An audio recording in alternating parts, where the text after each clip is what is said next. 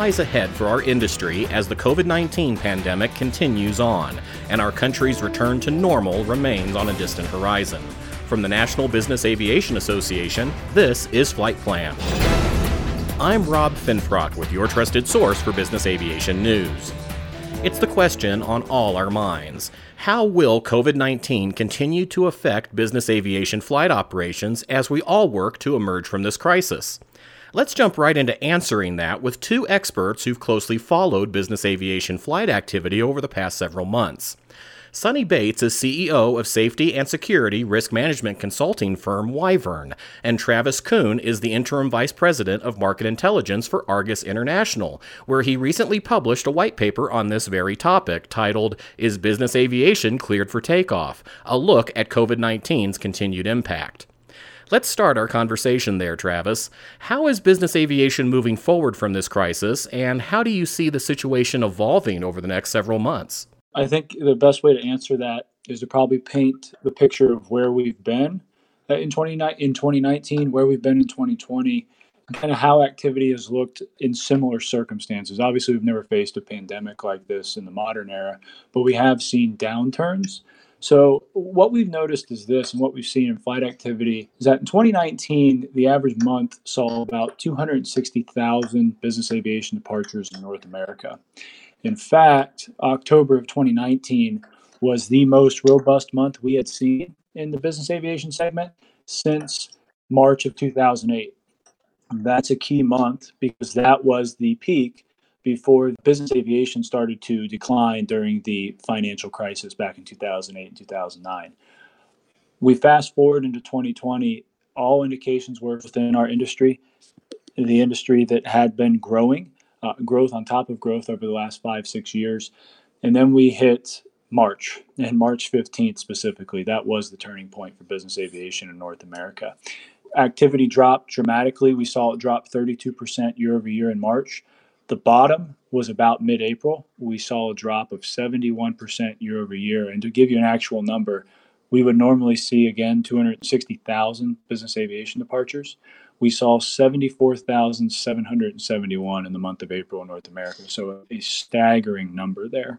In May, the good news is that we gained 1/3 of those losses back. We got up to 137,000 departures in May, and we just finalized our June numbers. We saw 192,000 departures in June. So we are sitting at about 25% off from normal, so about 75% in our industry right now. We expect that July and August are going to cool their growth rate dramatically. And if we look back at 2008, 2009, one of the most common questions we have seen is, how does this compare? And the simple answer we've had for the industry is that it doesn't. No, we're dealing with a pandemic as opposed to a financial crisis that we knew we were entering in 2008, 2009.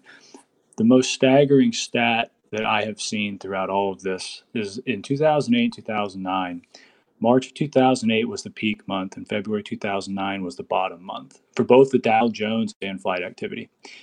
During that 11-month period, flight activity fell 30%. In 2 months in 2020, from February of 2020 to April of 2020, flight activity fell 68%. So activity dropped more than double in 1/6 of the time. So our recovery is going to look different.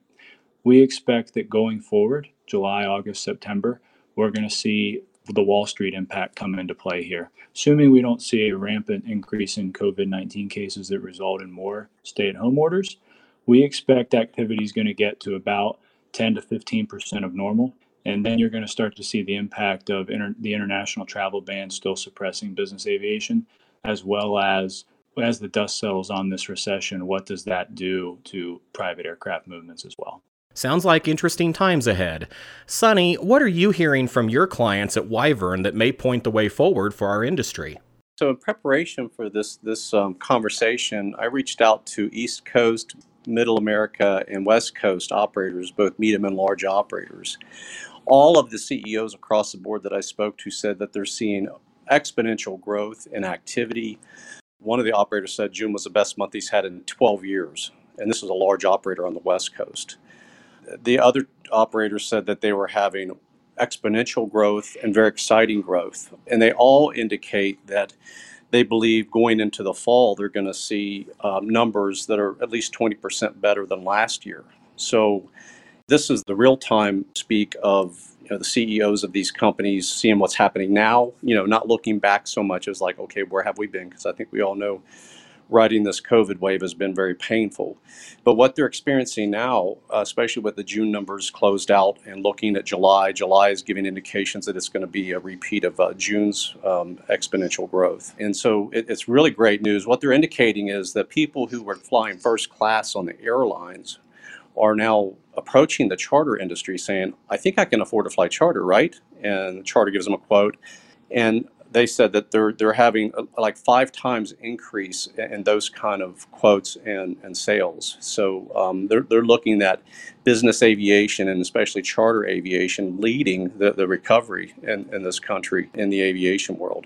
Sonny, as you know, we've recently seen a surge in new COVID-19 cases across several states. How might that affect this resurgence in business aviation flight activity? Well, all of them that I spoke to of these companies, the CEOs said that they do see that these, increase in COVID-19 cases being a factor, but like a factor as in a blip on their radar screen. But all of them enthusiastically said that they really believe that their operations are going to continue to see this exponential growth in activity. They just said that the passengers are just being smarter. Instead of doing longer trips, they're doing shorter trips. They're doing more trips. There are less people on the airplane, so they might fly 3 trips to this one destination and do 4 rounds instead of 1 trip full of people in the airplane. And one of the things we looked at was like, when do we think we're going to get to these gangbuster numbers of like 10,000 business flights a day? And all of the CEOs that I talked to said it's going to happen before the end of this year. They were all super optimistic, and so different ways to collect data are quantitative, like our friend here Travis is providing, and what I'm providing is qualitative, where you're just doing interviews and sensing what's happening on the ground and in the field, and this is what they're sensing. Travis, how do you think those state-level restrictions will affect growth to business aviation operations? Well, they're going to play a role, but like to Sonny's point, when you look at some of these companies that have seen some of these exponential growth rates, and we've seen them with these companies. On the macro level, I still think the industry's growth level slows. But the advantage to business aviation is that in the extreme social distancing era, business aviation shines through for people that have to move. And so we expect that even if cases do come back, as Sonny mentioned, it's going to be a blip on the radar screen. And that's what we think will happen as well. Business aviation is agile. It recovers very fast. And that's what we've seen, as opposed to the airlines, which have lagged significantly. Another factor hindering both the business aviation and commercial airline industries has been the ban on travel between the U.S. and Europe. When might we see those restrictions ease, Travis? Well, it's going to clearly correlate, as we've seen from talks from different governments, it's going to correlate directly to how COVID-19 tracks here in the U.S. And we've seen this resurgence in cases. My personal opinion is that we're probably not going to see international travel, specifically to the EU, pick up until the obvious answer of cases start to go back down. If that happens, I still think there's going to be a need for a time period that actually shows that's happening, not just we've seen cases drop for 2 or 3 weeks. Okay, we're going to open that back up. I think it's going to be more along the lines of we've seen steady declines for a few months. I'm of the opinion that we're probably not going to see international traffic really start to resume until the 4th quarter of this year. Yeah, and that's in line with what I'm hearing. All of the business leaders that I spoke to said almost just what Travis just said. They're not even looking at the possibility of the EU opening their doors for us in the near future. And in fact, all of them were saying they're ready to just ride this COVID issue out for another 2 years. That's how they're planning their long-term strategy, because they don't see the COVID being up behind us in the short term, and so they're planning long term. But they all believe that the COVID-19 environment is actually boosting their operations, and so even without the EU factor into business, they all see very positive outlook. So, considering that estimated 2-year time frame before we may be clear of COVID-19, Sonny, what pandemic-era operating procedures do you think will still be around with us? Will masks and social distancing be our new normal in business aviation, even well beyond the current crisis? Well, they're not indicating that that will be the new normal going forward. All of them that I spoke to indicate that aircraft cleaning will be here to stay. At the end of the day, the aircraft is going to get a deep scrub with or without COVID-19. They like the idea, it makes sense, so that's what they're going to do. But on the other hand, they're looking forward to being COVID-19 behind us so they can actually engage with the passenger on board more like they used to, and because that is so different now. But some of the things that have stayed and will stay with us beyond COVID-19 are pilots using their own headsets. They don't share headsets anymore. Pilots keeping a face mask with them in case they need it for whatever condition they're in, and gloves, and having a kit on board for things that might be related to a biological issue that they need to deal with. So they have cleaning kits and protection kits that are more unique now that are staying on the airplane. So those are the things. And also, they're going to also keep in line with passenger screening. Before passengers enter the building to go on the trip, they send the passenger a survey. Have you been exposed to this? Have you been exposed to that? And if they pass that part, then they still do a health screening when they get there to make sure they're healthy. They think those things will stay for the long term. I agree. I think a lot of the safety measures and the cleaning measures that have come as part of COVID-19 are here to stay for long term. There were practices and things that worked up until this point, and now we're going to evolve because of this. And so that evolution of new cleaning practices, new cleaning standards is just going to become the norm. And we've seen that not only in business aviation, but we've heard the same thing out of the airlines too. And passengers are going to come to expect that. And so that I firmly believe is here to stay, and I think that's a good thing. And for these reasons too, some of our constituents were saying that the corporate clients that they serve, so more the business to business versus direct passenger to the charter industry. The corporations are telling charter operators, hey, when we start flying again, if we haven't already, we're going to use charter instead of the airlines. So you're not going to just be flying our top executives, you're going to be flying our managers too. And so they're looking forward to those kind of days. They're indicating that's going to start. Some of these bigger corporations haven't jumped back into business travel yet. They're focusing on August when that starts, and when it does, that's what their plan is, to use the air charter instead of the airlines. So several things that'll be a part of the post-COVID-19 era will be our proactive and reactive responses just to any contagion. Because we in the safety world, we've been so focused on the human factors, technical factors, organizational factors, and environmental factors that, in the environmental factor domain, there is the contagion. And so now I think we're better prepared going into the future for any contagion. And we'll continue to build on these proactive and reactive measures.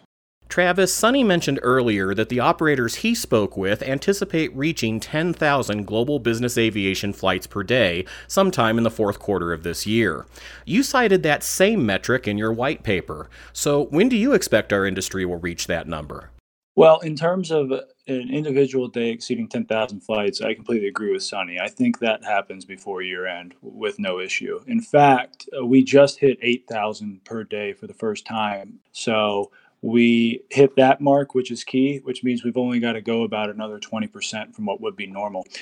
In a normal business aviation week, non-COVID-19, Thursday is typically the most robust day in terms of movements in North America. That day in 2019 averaged 9,999 departures. So we were one departure shy of that 10,000 number. And so in our white paper, as you referenced, that's what we were getting at, is how long will it take before we have a year that shows an individual day averaging 10,000? My personal opinion on that comes back to a lot of these factors. We're going to hit that 10,000 individualized number before year end, no issue. I think long term, there's going to be that international side. There's still going to be a Wall Street factor into business aviation. It happened in 2008, 2009. It's happened before, and it will play a role at some point here. The good news is, as Sonny's mentioned, there's a lot of new entrants into the market in terms of passenger demand that's probably going to offset that impact, and hopefully in a very good way for the industry.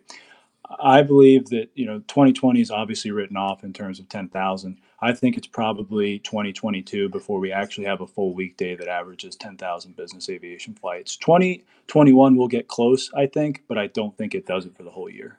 There's a couple stats I think that really talk about the strides business aviation has made from where we were at the end of this bottom out in April to where we are now. And one number that really stands out to me is the Christmas Day effect, is what we've referred to. In a normal, healthy year, Christmas Day is the lowest day for business aviation operations in North America. And last year, Christmas Day in 2019 saw 3,167 flights, by far the lowest day on the calendar. As a result of COVID-19, we had 39 days already in 2020 that were worse than Christmas Day, and all of them were before May 15th. So we had this 2-month time period from mid-March to mid-May where things were not good. And then we've seen them accelerate up, and they jive with the numbers that Sonny was talking about with some of these individual operators. So they've seen a booking request of 200, 300, 400% better in inquiries that have been impressive. And hopefully that does continue. For the latest information affecting business aviation operators as we all continue navigating through this unprecedented COVID-19 moment, visit nbaa.org/coronavirus. And that's the latest from the National Business Aviation Association. Remember, you can subscribe to all Flight Plan episodes at Apple Podcasts in the App Store, wherever you find your favorite podcasts, including by asking Alexa or another connected device, or download them from nbaa.org. I'm Rob Finfrock, and thanks for listening to Flight Plan.